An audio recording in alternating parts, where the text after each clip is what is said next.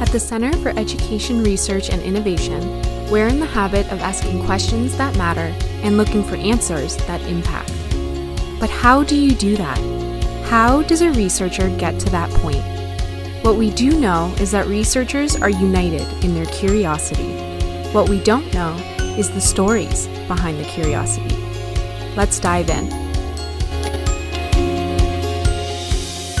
Hello, everyone. Thank you so much for being here again. Welcome to another episode of The Curiosity Habit.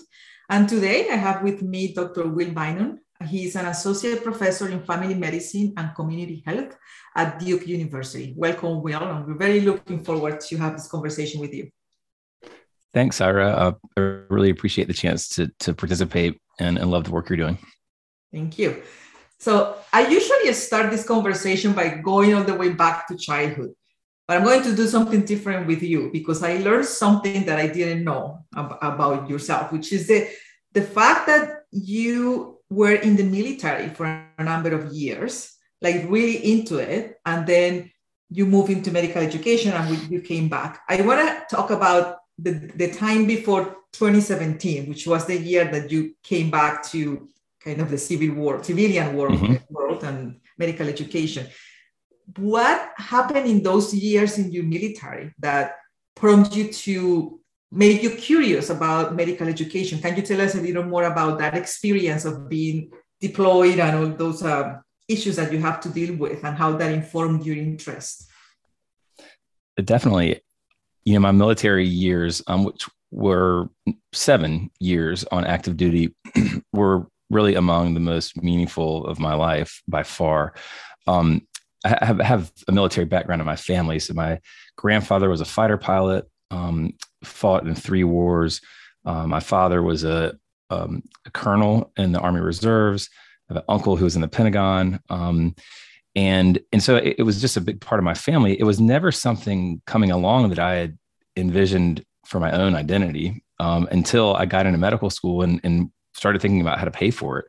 And then the two merged, where a love of country and service, and then that family legacy met the practicality of a scholarship for medical school, and that really pushed me into the military.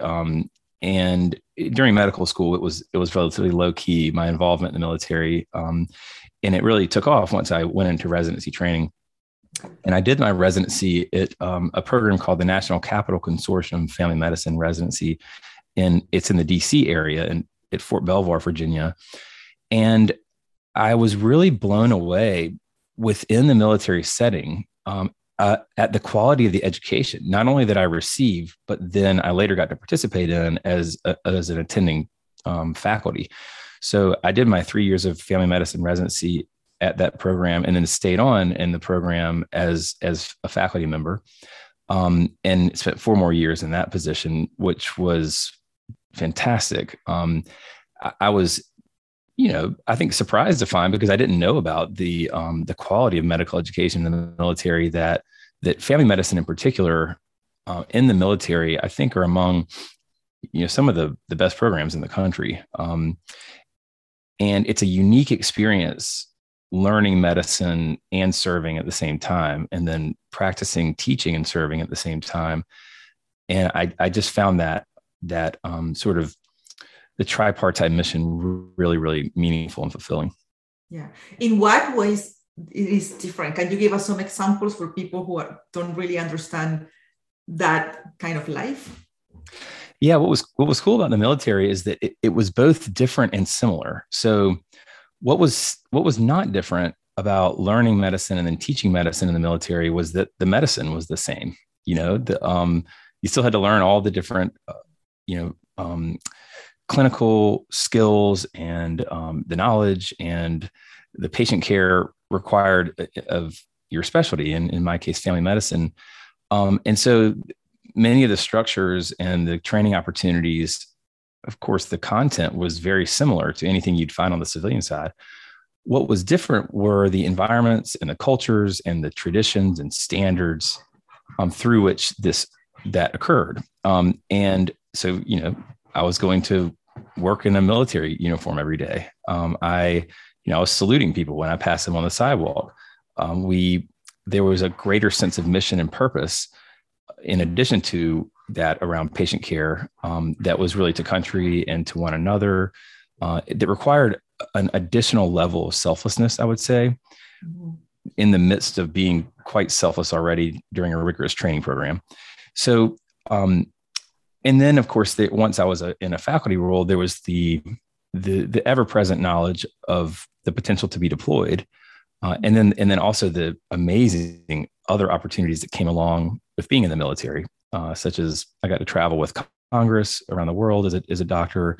I got to, spend time in global settings in Latin America, Central America, and then a deployment to East Africa.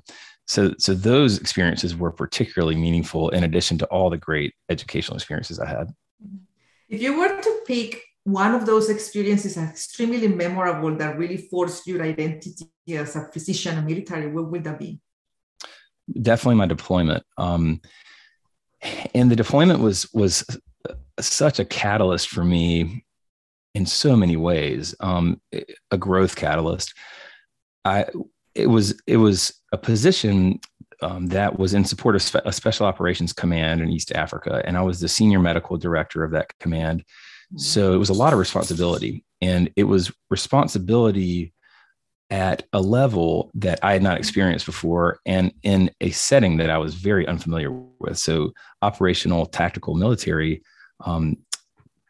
operations were not something that I had a lot of experience in, having been in academics my whole career, and not having been a real. I'm not a guy that shoots guns, and I'm pretty tight B when it comes to some of the more hardcore aspects of the military.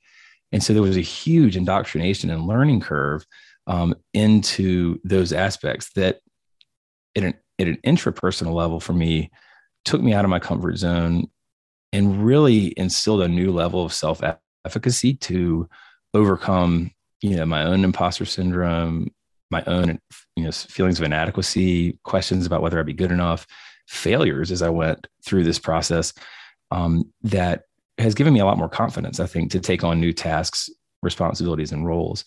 And so that in that way, it was such a great growth experience for me. And then not to mention the unbelievable experience of getting to be a part of a group of people at a very forward deployed place in the world that's dangerous and that has incredibly complex logistics. Just getting to be in that group and around so many capable, selfless warriors, really. I mean, these people are just phenomenal, was so cool for me. So it gave me immense respect for what the members of our military do, what they sacrifice, and then also what our military is capable of. Yeah. It's fascinating to me. Part of that is because my research now is looking into military settings too, which I found it same as you, extremely inspiring. And you have used the word selfness a few times in your answers. And I was wondering, how is it driving your education and research interests? Because then you focus on exploring certain emotions that you're calling self-conscious emotions. So what's the link there from that reflection that you did to selfness to self-conscious emotions?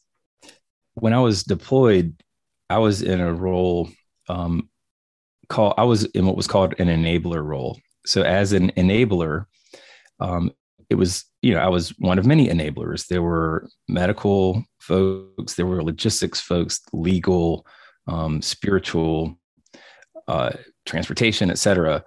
And the enablers' jobs were to execute the mission or to help execute the mission. And the mission was to put these, sometimes 25 people out into a dangerous area in as safe a way as possible. And all the people around them, all of the enablers around them, served in support of that mission. Mm-hmm. And what I really loved about the notion of being an enabler is that it was never about me. It was never about the work I was doing, except in its in service of the mission. And that's how I've sort of come to understand my role as an educator. It's about enabling the people around me. It's about enabling the greater mission of the much greater mission of addressing threats to health, to healthcare inequity, social injustice in the world, particularly through the lens, in my case, of primary care. And how can I be, the best enabler of that mission through training residents and students that will be effective stakeholders in that mission, and can contribute to it meaningfully. So in many ways, I've always been a fan of servant leadership, and that being sort of the desire and willingness to lead on behalf of others, not for yourself or any other gain. And while there is incredible gain that comes along personally, being an educator, being an enabler in the military, it's all about other people. And so that's really helped sort of shape my philosophy when it comes to teaching. And then from an emotional standpoint, I study emotions like shame and guilt and pride. My time in the military, and especially when I was deployed, was just an incredible time of emotional engagement, really, for me. And at times emotional struggle. I had been in a role as an attending faculty, having come out of training, where I was pretty comfortable. I knew myself, my identity was starting to really solidify, and I wasn't put out of my comfort zone very often. And then I was just ejected out of that pretty prolifically and into this role where I was very uncertain about myself, experienced, self-doubt and shame at times related to, a struggle to perform at the level I wanted to, and really learned a lot about how to engage with those feelings that have helped shape me now in my emotional responses, and also helped me understand a little bit about how others might be experiencing them. Yeah. How did you see, it's fascinating, and thank you for sharing that with us. How do you see your trainees, when they interact with you, growing into that emotional reflection as well? Yeah, it's a great question. It depends on how you look at it. So if you were to look at it across a few different time points, let's say every year you'd step back and said, how are the people that I have the privilege to train and teach growing? Mm-hmm. And not just emotionally, but also growing in their knowledge, their confidence, their skills. And if and when you do that, you see this unbelievable leaps that people take. It's incredible. It's so cool. And now coming to the end of the academic year, especially for our first year residents, you're just in awe of how much they have grown over the course of what has been a really hard 9 or 10 months. And there's emotional growth, I think, that occurs as well.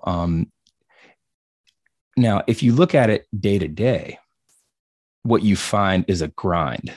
It's a grind, and it's a back alley brawl in a lot of ways. It's sort of the terms we've come across in the psychology literature and the workplace learning literature to differentiate what I'm saying are, professional identity formation is sort of watching that process grow over time. Identity work, though, is like the effort, the energy, the duking it out that occurs to fuel that identity formation. And that's a lot messier. So when I look at how our trainees grow, students grow, even, us as faculty, how we grow over time, what we don't often see are the really hard days. They're the failures or the burnout that we feel, the shame we feel, and the engagement with those emotions that ultimately drives that growth, but isn't so pretty and isn't so neat. Right. Yeah.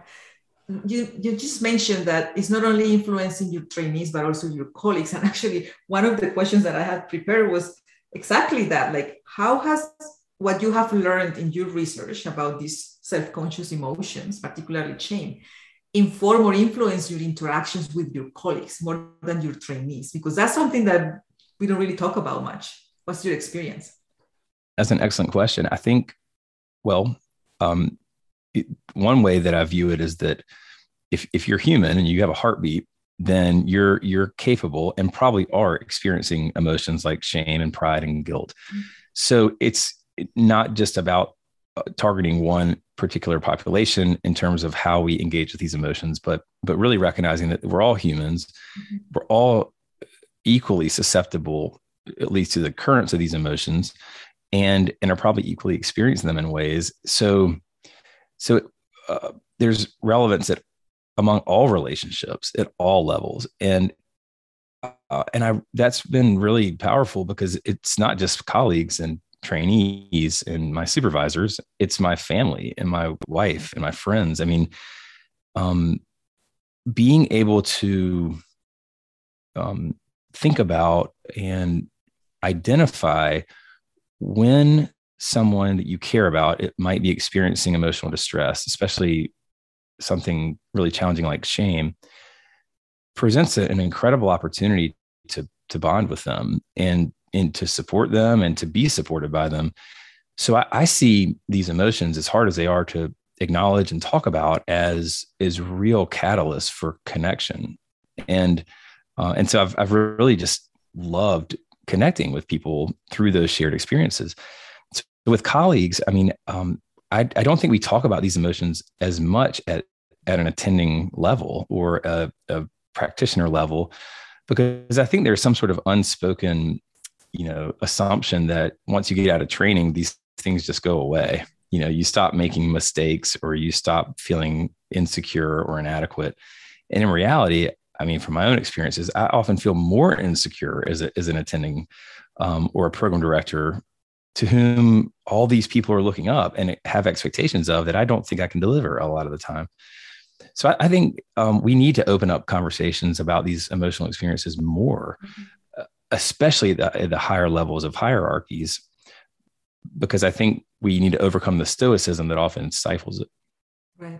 Did you notice a difference in those interactions from your time when you were in the military, deployed environments, and everybody knowing about those emotions, going through them, and now where you are in the civilian world, people who haven't been there?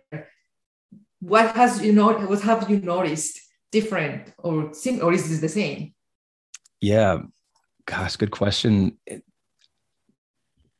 Being in a deployed military environment was really interesting because it had, and not only the deployment itself, but some of the pre-deployment training I did. So I did some combat skills training, weapons training, high stakes level training that, similar to being in a medical learning environment, there were a lot of learning curves. There was a lot of posturing.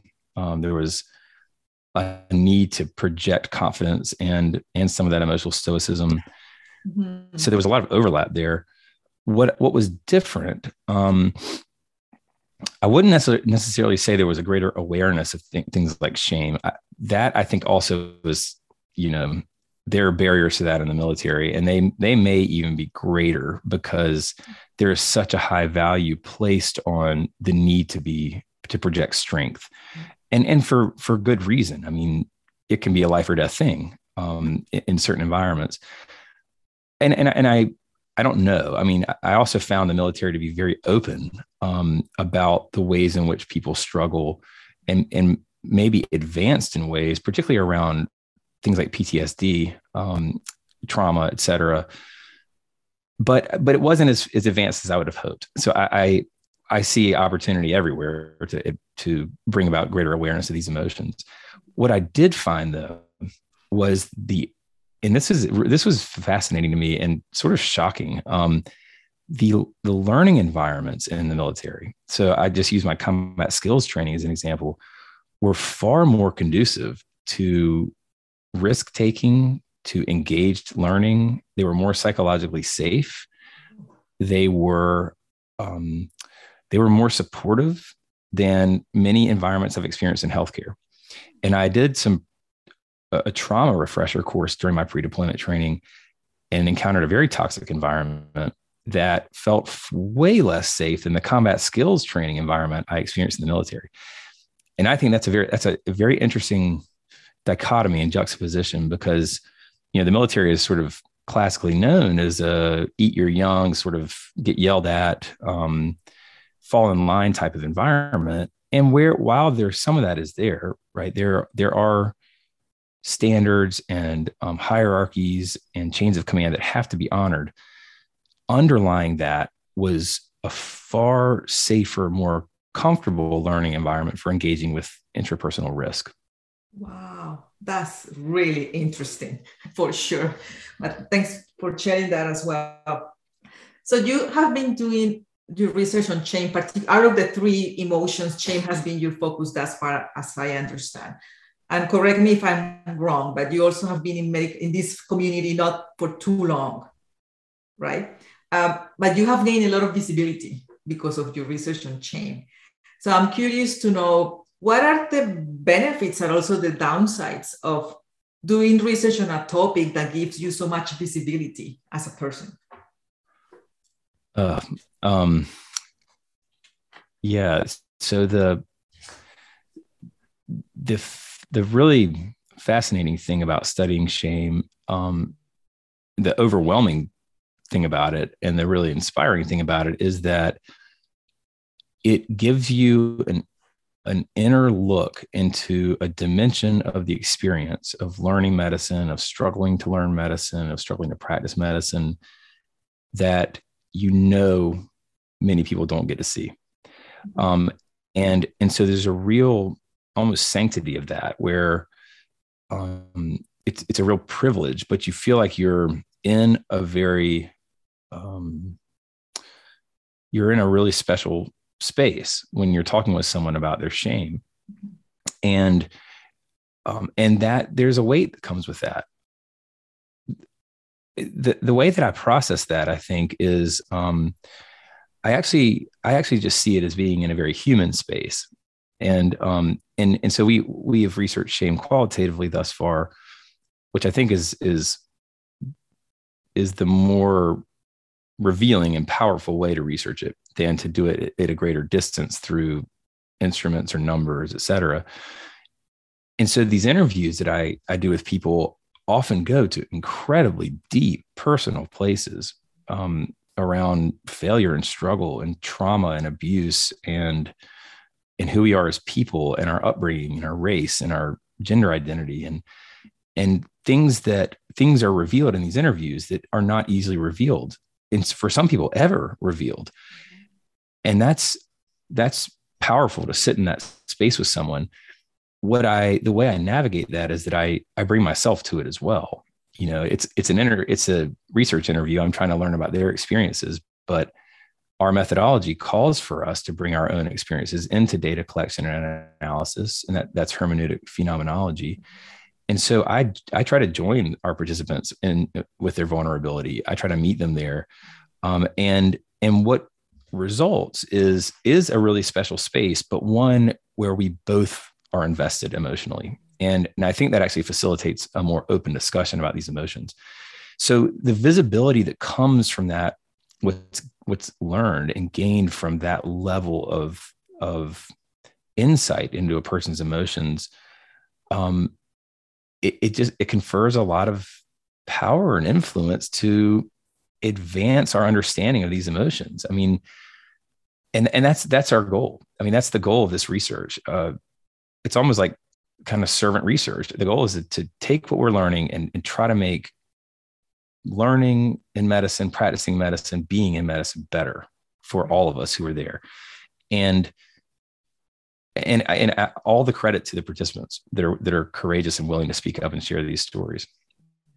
Well, I have to say that I really appreciate your sharing these stories, because now it becomes, at least to me, very clear why you're doing this kind of research, what drives you, but also why you are the person, like one of the appropriate people to do it through your experiences. And I think it's a good message for our listeners. When you go and do this kind of research, bringing yourself into it makes it even more powerful. So thank you for that, Will.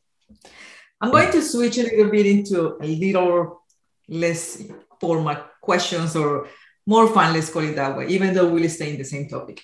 I usually draw a random question from a set of questions that I have, but again, I'm going to do it different with you. I had a chat with Lara Barpio, which I know is one of your close collaborators. And I just asked her, if you were to interview Will for the Curiosity Habit, what will be one question you will ask him? And here's her question. She wanted to know, you studied shame, but she wanted to ask you about the opposite emotion, which is acclaim or honor. What is the best compliment or the most personally relevant acclaim that you have ever had? Wow.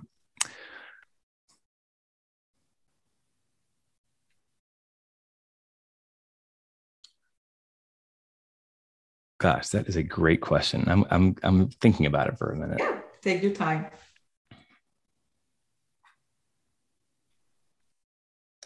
I think this answer is different now than it might have been a few years ago. By far and away, right now, the best possible acclaim I can receive is anything that signals to me that I'm a good father or a good husband, by far. And I don't know what I mean by good. I use that word in space of something else, but that I'm living up to my ideals in terms of the way that how I want to show up for my kids and my wife, my family. Same as a program director. I think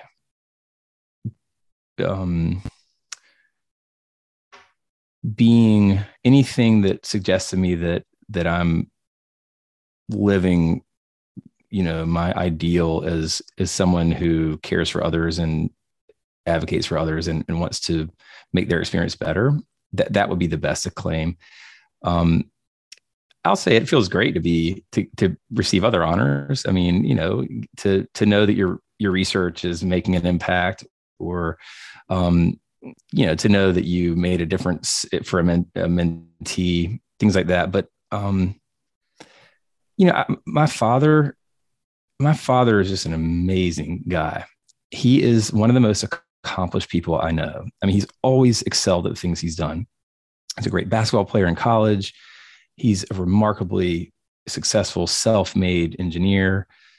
He is known by everyone around him as one of the most selfless, humble, and reliable people you'll ever meet.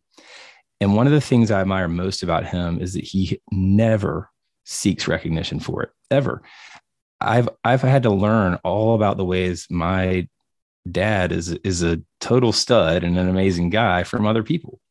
And I think that I've just always loved that way of living your life, that acclaim feels good. Don't get me wrong. And it feels good to be honored. But it feels a lot better to be, I think, validated in terms of the way that the relationships you keep with people and the ways you hope to show up for them in their lives. Yeah, very well said. That's so nice. Again, a very informal question. And I know now that your dad is one of your heroes or the people that you admire the most, but let's pick someone else. If you had the chance to be an assistant for someone you admire for one day, anyone in the world, who would you pick?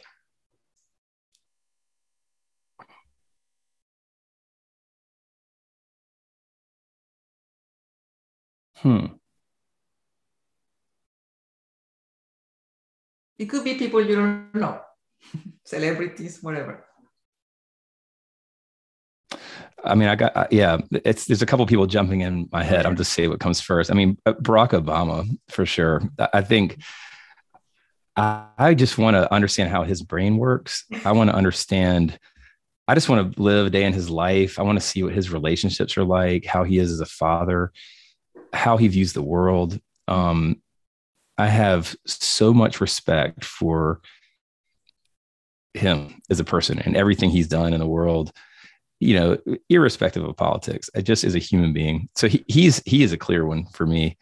I'm also a big soccer fan, and there was a big soccer game a couple of days ago where a team, Manchester City, lost to Real Madrid in a stunning fashion. They blew it. It was incredible how they lost in the very, very last minutes of this game.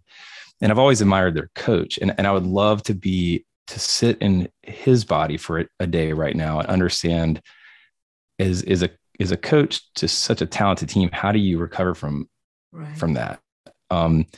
There's just so many people in the world that are so interesting and seem to have things figured out. I would love to just ride their coattails for a day.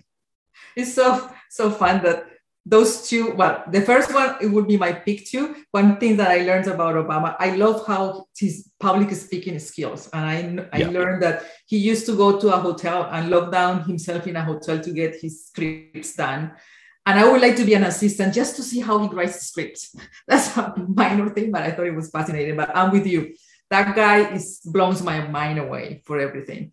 And soccer, my parents were telling me about that game actually a few days ago. So it's intriguing to understand how people manage to overcome what in the face outside looks like a tremendous weight in your back. So thanks. My couple more questions. One is, in terms of your work now, what are you working on and what's your next curiosity? You have been focused on shame. Are you going to start moving into other emotions, or are you continuing on the shame research?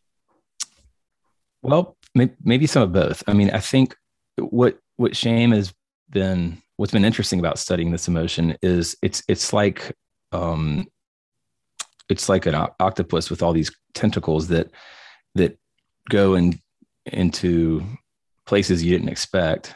Makes sense once you understand that, but I'd love to just ride some of those tentacles out to those areas.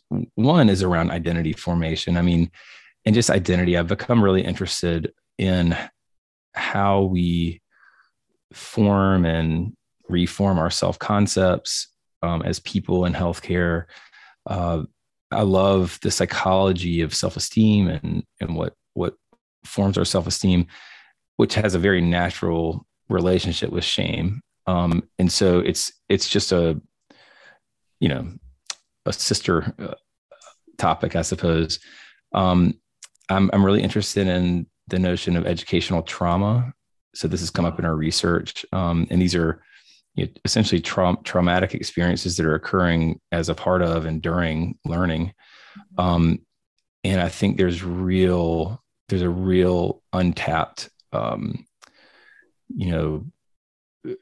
that's an untapped area for understanding and for advancing, progress in terms of the environments we create and how we provide the level of support that people need. I am as much of a constructivist as I am. I'll borrow a term from Lara, she's just a mentor and a friend and a rock star. Talk about an idol. She talks about epistemological promiscuity, I think. And so I'm working with some folks, putting my toes in the post-positivist water, and we're developing a scale that measures it's kind of exposure to shame or shame frequency over a period of time that we're beginning to validate. And so exploring some of this topic quantitatively, I think, will be really interesting and maybe yield some additional knowledge. And gosh, there's so many things to explore and study with this topic and others. A lot of it too is I want to learn more about how to be an effective mentor and research, and how to help advance people's skills and careers the same way so many people have done for me. So that would also be sort of a next level goal. Yeah. Okay. Well, good luck with that, and we look forward to hear about your post-positive. You said, experiences and see what that takes you. Wish me luck. My brain struggles with it, but I've got. You saw my face when you said that. Yeah. Ooh, good luck. Right. My final question, which is usually the same or similar to everybody, and it's just a curiosity that I have for any person, is if you were to choose to become someone you didn't become so far that you really, really want to become, and you had a month to do that or do whatever you wanted, what would you choose? And you're not allowed to be a physician or be in the military or any of your identities thus far. What would you pick to do during that month or become?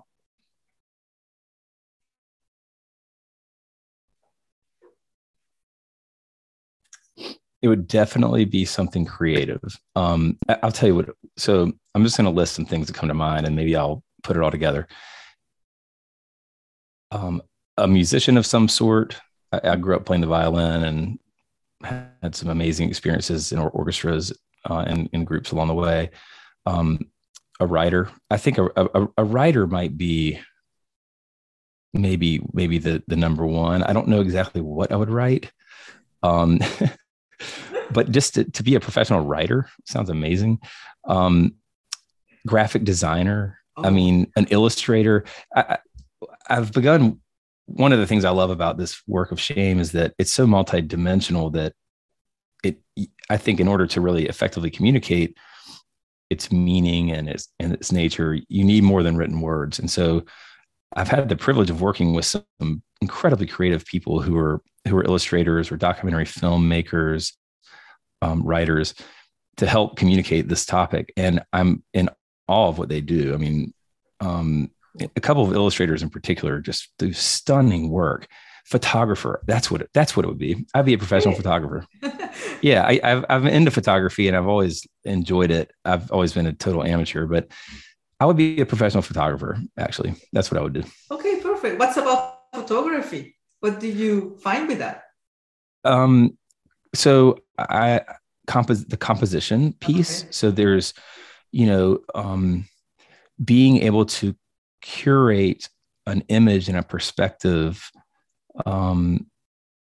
and give it depth in a still manner, right? So taking a dynamic,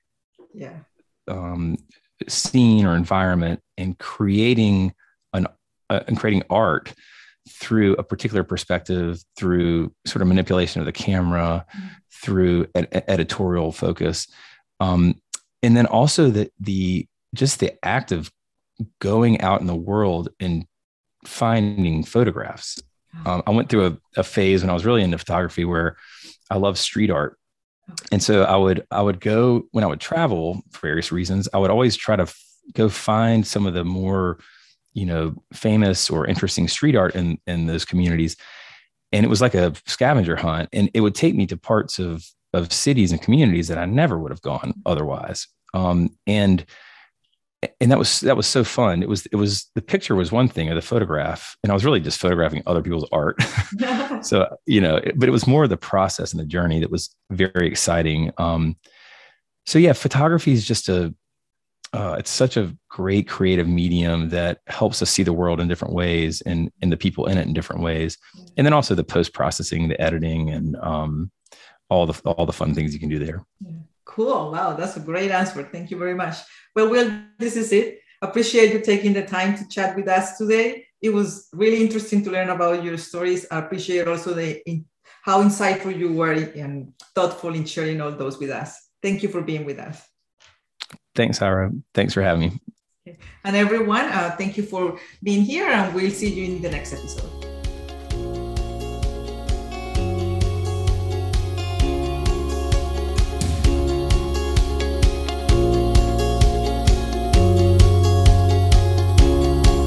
This has been The Curiosity Habit. This podcast is hosted by Sayra Cristancho and produced by Monica Molinero. You can find all our episodes on podcast apps like Apple Podcasts, Spotify, or wherever else you listen to podcasts.